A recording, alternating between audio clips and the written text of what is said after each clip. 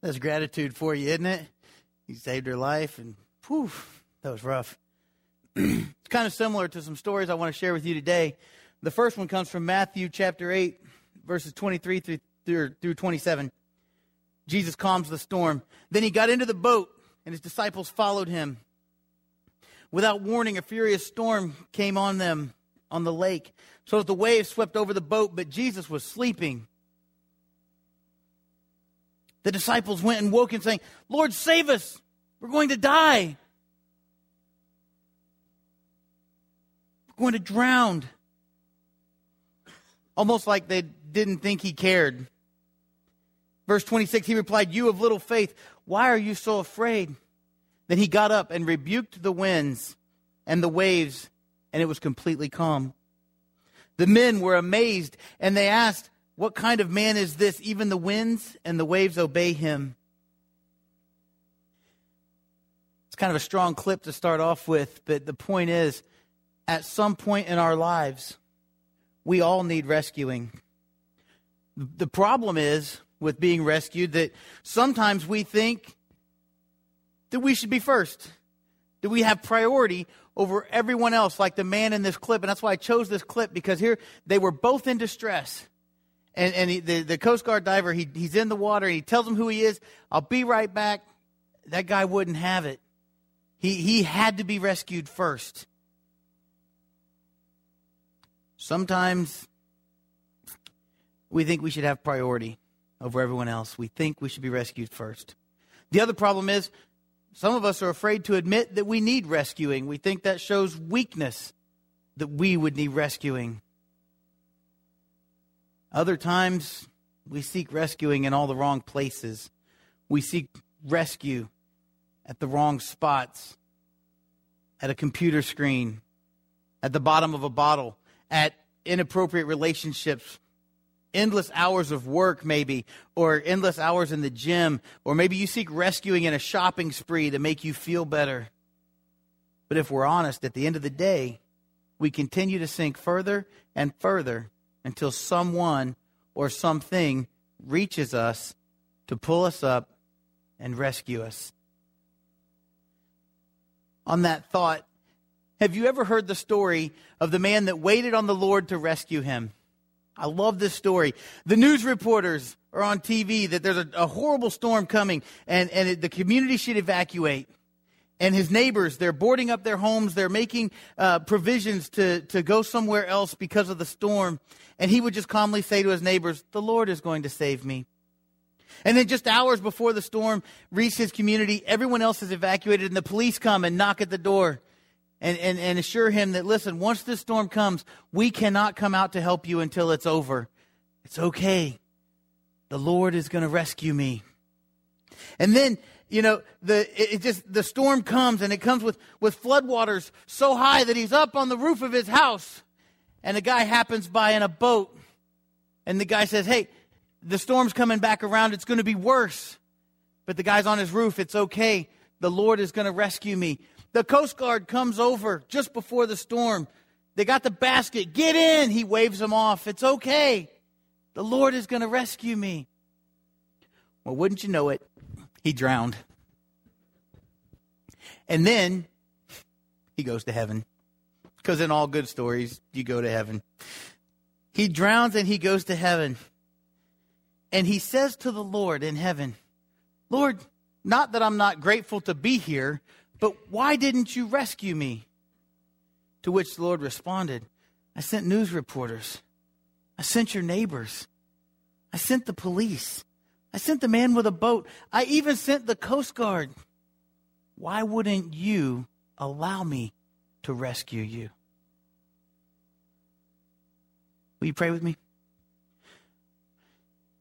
Father God, we come before you this morning and we talk about rescue. We talk about the fact that your Son came to live among us and that he came to rescue us. And so I pray today, Lord, that you will open our eyes, you'll open our hearts to know without a doubt that you are here and that you are here to rescue us, and you are here so that we will be rescued. So we will know your strength, so we know your power, so we can share it with others. It's in your Son's name we pray. Amen. Today we're going to look at someone who was in need of rescue. That first story was the disciples and Jesus. They were in the boat. They were crossing the lake. The storm comes. They were all scared. But I want to jump in just a second to another story. And I love this particular person because he didn't need rescued because he was sitting on top of his house waiting for rescue. He needed rescue because he stepped out with bold actions and he did the unthinkable. He did what no one else around him thought he should do. He's a character that we love to read about in the Bible because if we're honest, he kind of reminds us of ourselves sometimes. And as we read about this man, we shake our heads sometimes. We just think, oh, what was he thinking? How could he say or do something like that? And then there's other stories in the Bible we read about him. We go, that's right, you get him. You step out and be bold. Yeah. And we can see as we read through his story in the Bible, the profoundness of his statements that would echo in our hearts for thousands of years. If you haven't figured it out yet, I'm going to talk about Peter for just a minute. My next scripture is Matthew chapter 14, starting with verse 22. Most of you know the story. In the Bible, it's titled, Jesus Walks on the Water. And so I'm going to set that up for you. And it kind of goes like this. Jesus had been speaking all day. And immediately, in verse 22, it says, immediately Jesus made the disciples get into the boat and go on ahead of him to the other side while he dismissed the crowd. So they're in the boat. It's heading out. He dismisses the crowd. Verse 23, after he dismissed them, he went up on a mountainside by himself to pray. When evening came, he was there alone. Now they've been out in the lake, crossing the lake in the boat. But the boat was already a considerable distance from land, buffeted by the waves because the wind was against it. So it was taking a little longer to make this trek across to the other side. During the fourth watch of the night, Jesus went out to them walking on the lake. When the disciples saw him walking on the lake, they were terrified. It's a ghost, they said. And they cried out in fear. But Jesus immediately said to them, take courage, it is I. Do not be afraid. Here he comes. Lord, if it's you, Peter, love this guy. If it's you, tell me to come to you on the water. Come, he said. Then Peter got down out of the boat and walked on the water and came toward Jesus.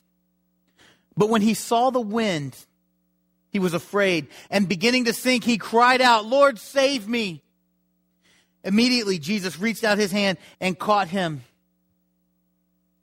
You of little faith, why did you doubt? And when they climbed into the boat, the wind died down. Then those who were in the boat worshipped him, saying, truly, you are the Son of God. When they had crossed over, they landed at Gennesaret. And when the men of that place recognized Jesus, they sent word to all the surrounding country. And people brought all the sick and begged him to let the sick just touch the edge of his cloak. And all who touched him were healed. Did you guys see that? Peter sees Jesus walking on the water. He says, if it's really you, tell me to come out there. And he does just that, and he walks out on the water. We often make fun of Peter for the end result of that because he starts to sink. And we always think, well, if I was there, I would not have doubted. I would have walked straight to the Lord, and we would have skipped through the waves, and it would have been an amazing thing. But Peter was a man of action. That's what caused him to get out of the boat. He was a man of faith, and he wanted to know, I think in his own heart, that he knew who Jesus was from the very beginning. He's the one who said things like, on this rock, you are Jesus Christ, the Son of the living God. And Jesus said to him, you're right. And on this statement, on this rock, I will build my church. Peter, he wanted so badly to do that.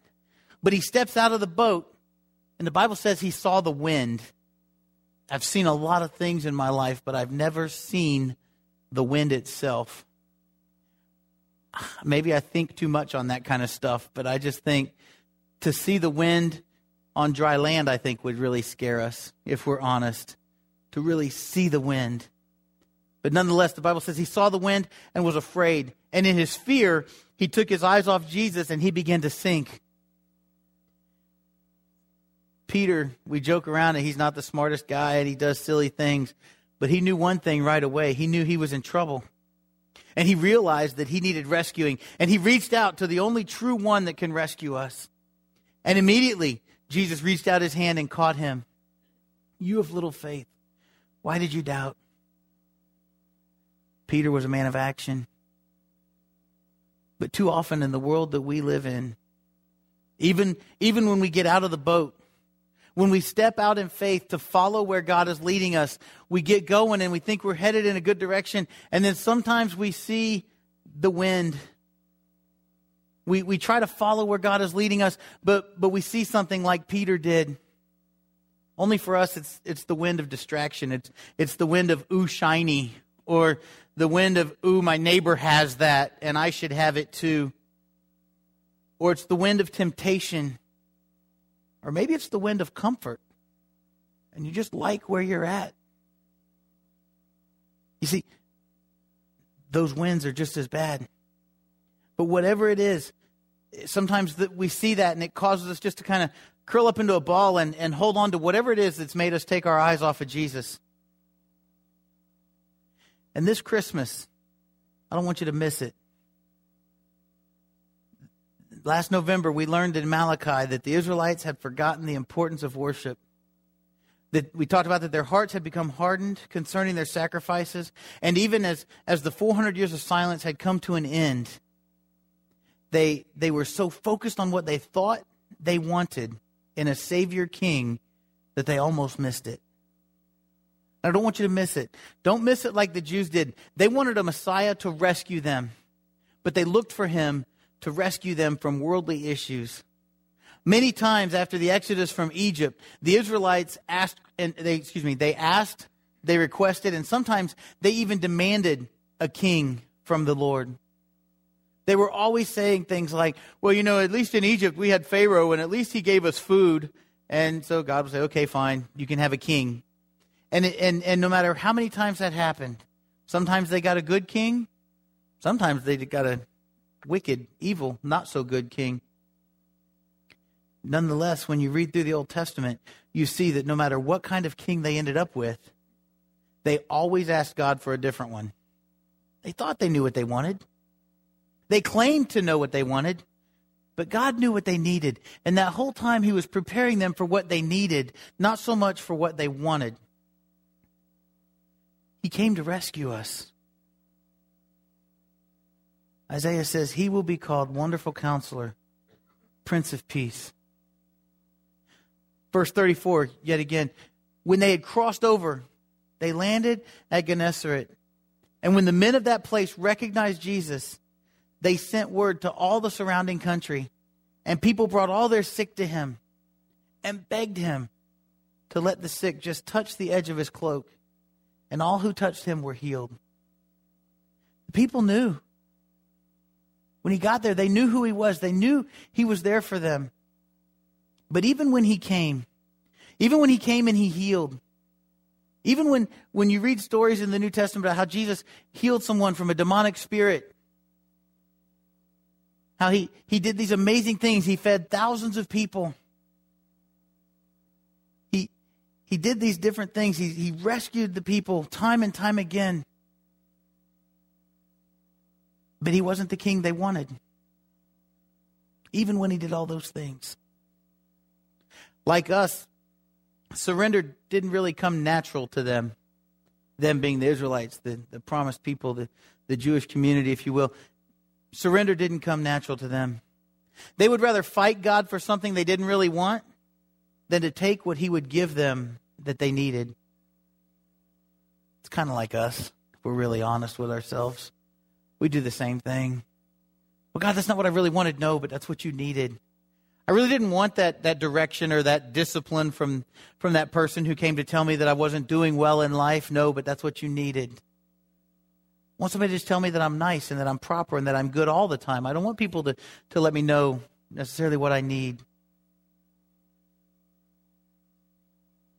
You see, the same Jesus that took Peter's hand and pulled him up from the waves brought him back safely to the boat is the same Jesus who sits at God's right hand, reaching out to rescue you.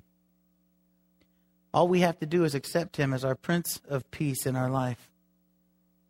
Listen to this.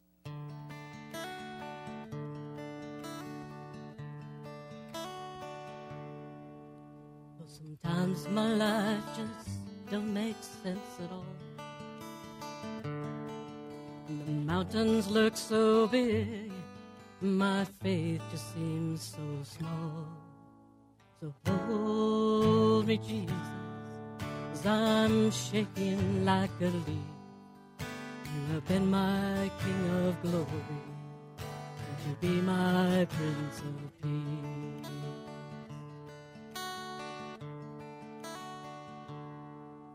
And I wake up in the night and feel the dark. It's so hot inside my soul, there must be blisters on my heart. So hold me, Jesus, as I'm shaking like a leaf. You've been my King of glory, won't you be my Prince of Peace? Surrender don't come natural to me. I'd rather fight you for something I don't really want than to take what you give that I need. And I've beat my head against so many walls, I'm falling down, I'm falling on my knees. This old church choir is singing this hymn. Your grace rings out so deep, my resistance seems so clear. So hold me, Jesus, as I'm shaking like a leaf. You have been my King of glory, won't you be my Prince of Peace? I'm singing, hold me, Jesus, as I'm shaking like a leaf. You have been my King of glory, won't you be my Prince of Peace? You have been my King of glory, won't you be my Prince of Peace?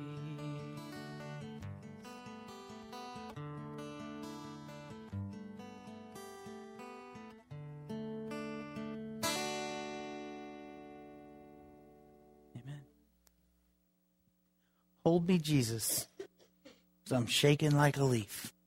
You have been my King of glory. Won't you be my Prince of Peace? You know, there's a verse in Psalm 46, chapter 46, verse 1, in the King James Version. I love the way that it's written there. And it says, God is our refuge and strength, a very present help in trouble. Hold me, Jesus, as I'm shaking like a leaf. You know, I don't know about you, but I have had times in my life when I felt all alone, where I felt just down and out.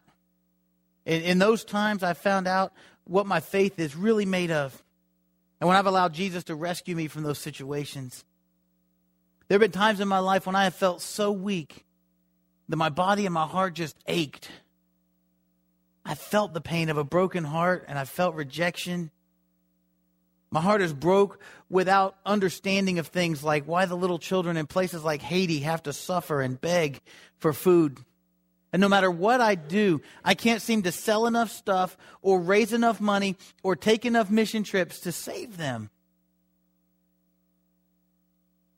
It's very sore.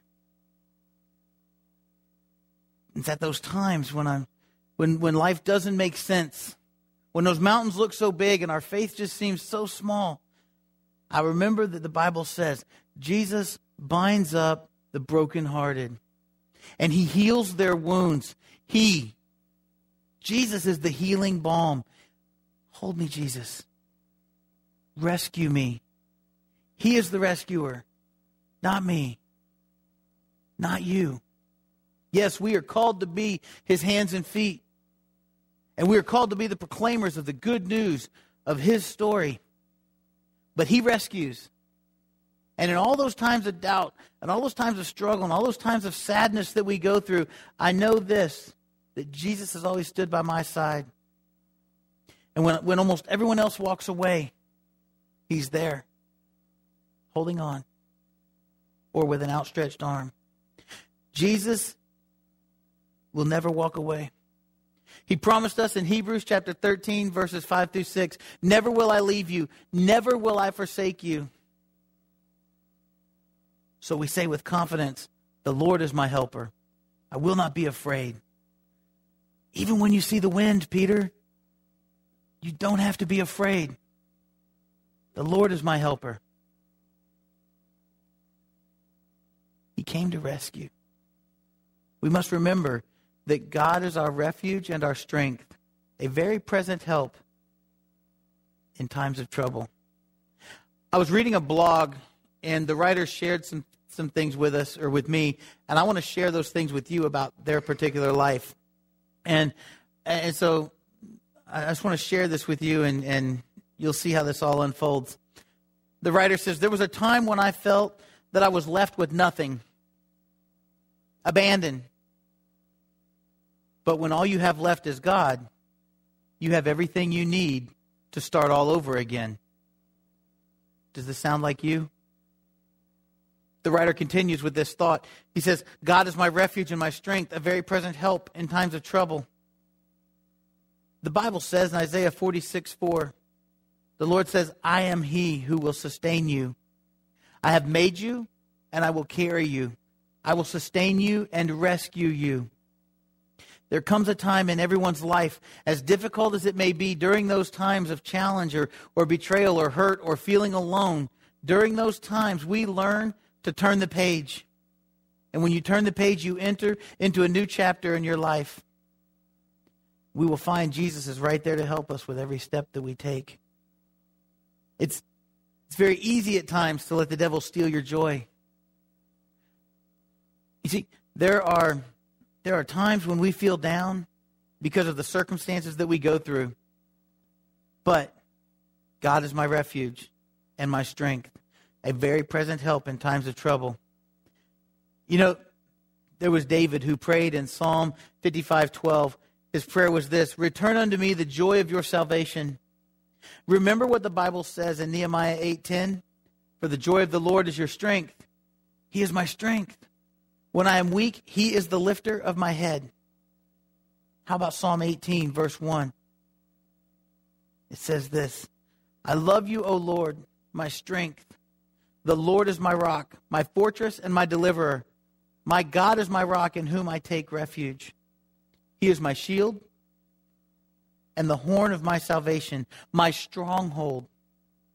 I call to the Lord who is worthy of praise, and I'm saved from my enemies. Do you catch that? I'm saved from my enemies, rescued yet again.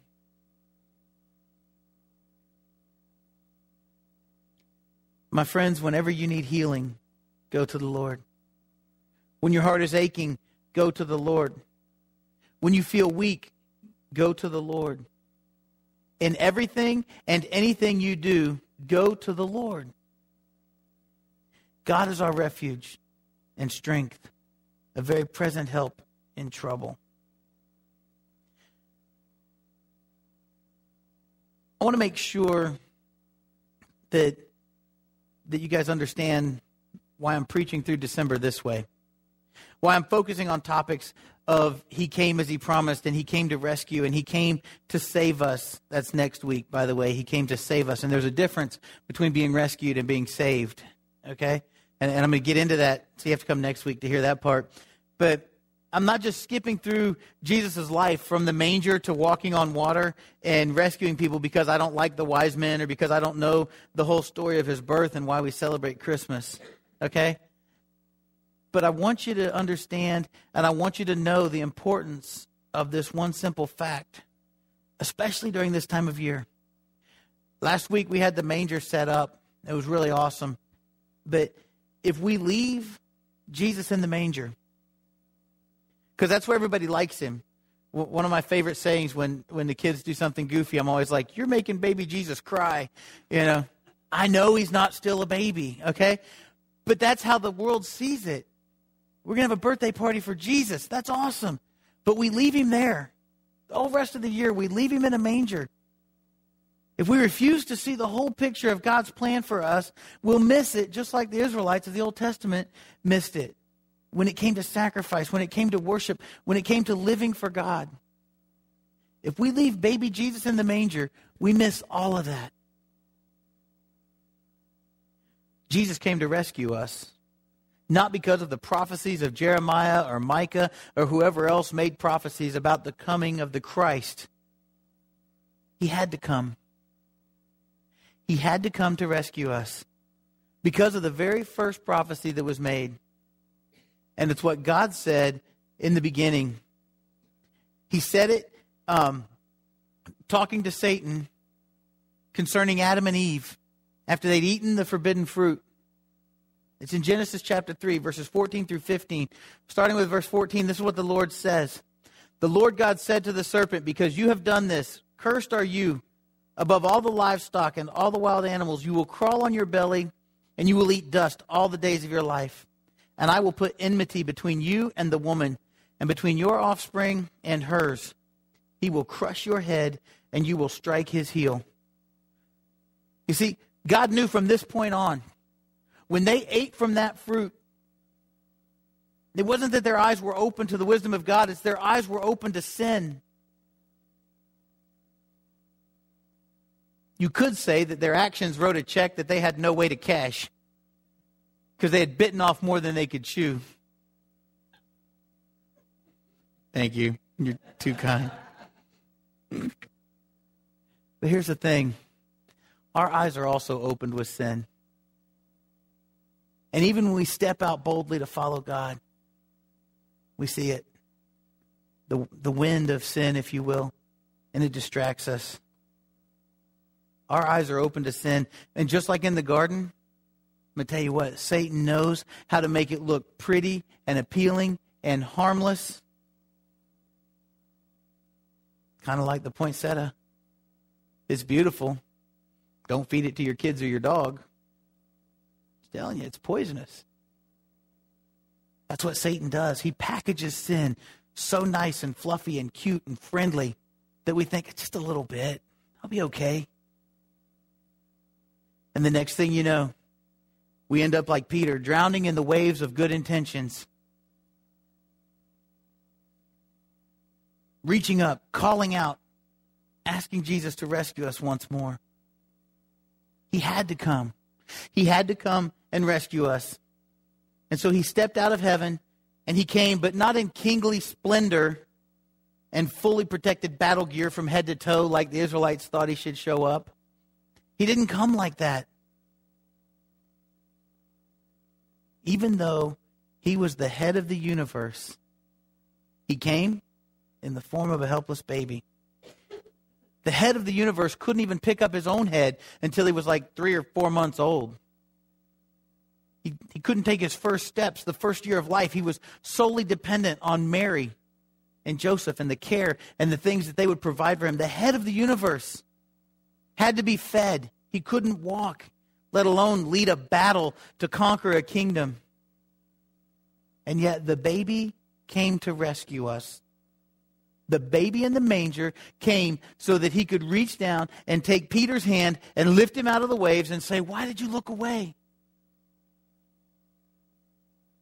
Same goes for us. You see, the Israelites wanted to be rescued, but they wanted it on their terms. They couldn't grasp the life of Christ, the way that it was being lived out before them. They couldn't get the message that he brought. They couldn't even grasp really the reason that he was crucified before their very eyes.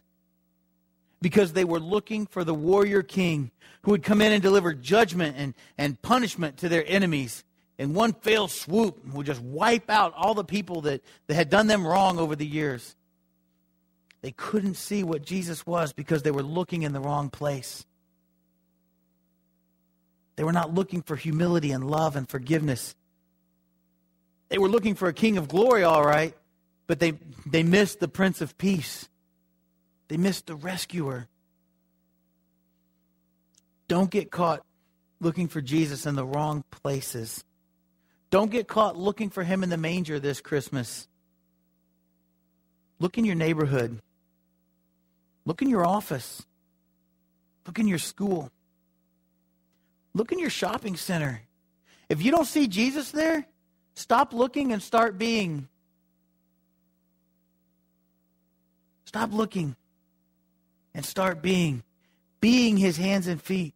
Be the carrier of his words of love and encouragement and forgiveness and peace. The gift of Christmas is not just Emmanuel, God with us. The gift of Christmas is that God sent his only Son to live among us, to live in us, and to rescue us.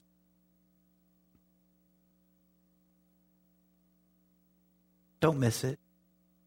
There are some of us who say, oh, if I had only been there when Jesus was born, how quick I would have been to help the baby. I love babies. I would have washed his linen. I would have found him a place for them to stay besides a smelly old stable. How happy I would have been to go with the shepherds to see the newborn king, the Lord lying in the manger. Well, we say that because we know the story and we know how great Christ is and we know the whole thing. And truth be told, if we'd been there at the time, we would have done no better than the people of Bethlehem. But like I said, maybe it's time we stop looking and start being. Start being his hands and feet. Be the carrier of his words, of his love. The Lord is my rock, my fortress and my deliverer. My God is my rock, in whom I take refuge. He is my shield and the horn of my salvation, my stronghold. I call the Lord, who is worthy of praise, and I am saved from my enemies. The Lord says, I am he who will sustain you. I have made you, and I will carry you. I will sustain you and rescue you. Are you ready? Are you ready to reach out to Jesus and ask him to rescue you? What are you drowning in? Have you, like Peter, boldly stepped out of the boat to follow him, and now you see the wind of distraction, and you're afraid? He came to rescue. Maybe you're the opposite. Maybe the wind you see is the wind of comfort or complacency, and you're afraid to step out of the boat, and you're afraid what people are going to say about you if you're one of those Jesus freaks, and you're afraid what's going to happen. He came to rescue. The thing you need to know is that sometimes God calms the storm, and sometimes he lets the storm rage, and he calms the child. And so I don't know where you're at, but I know where he is, and he's here, and he's waiting to rescue you. Whatever your battle, whatever your distraction, he's here with outstretched arms. He came to rescue. Won't you come to be rescued? Will you stand and sing with us?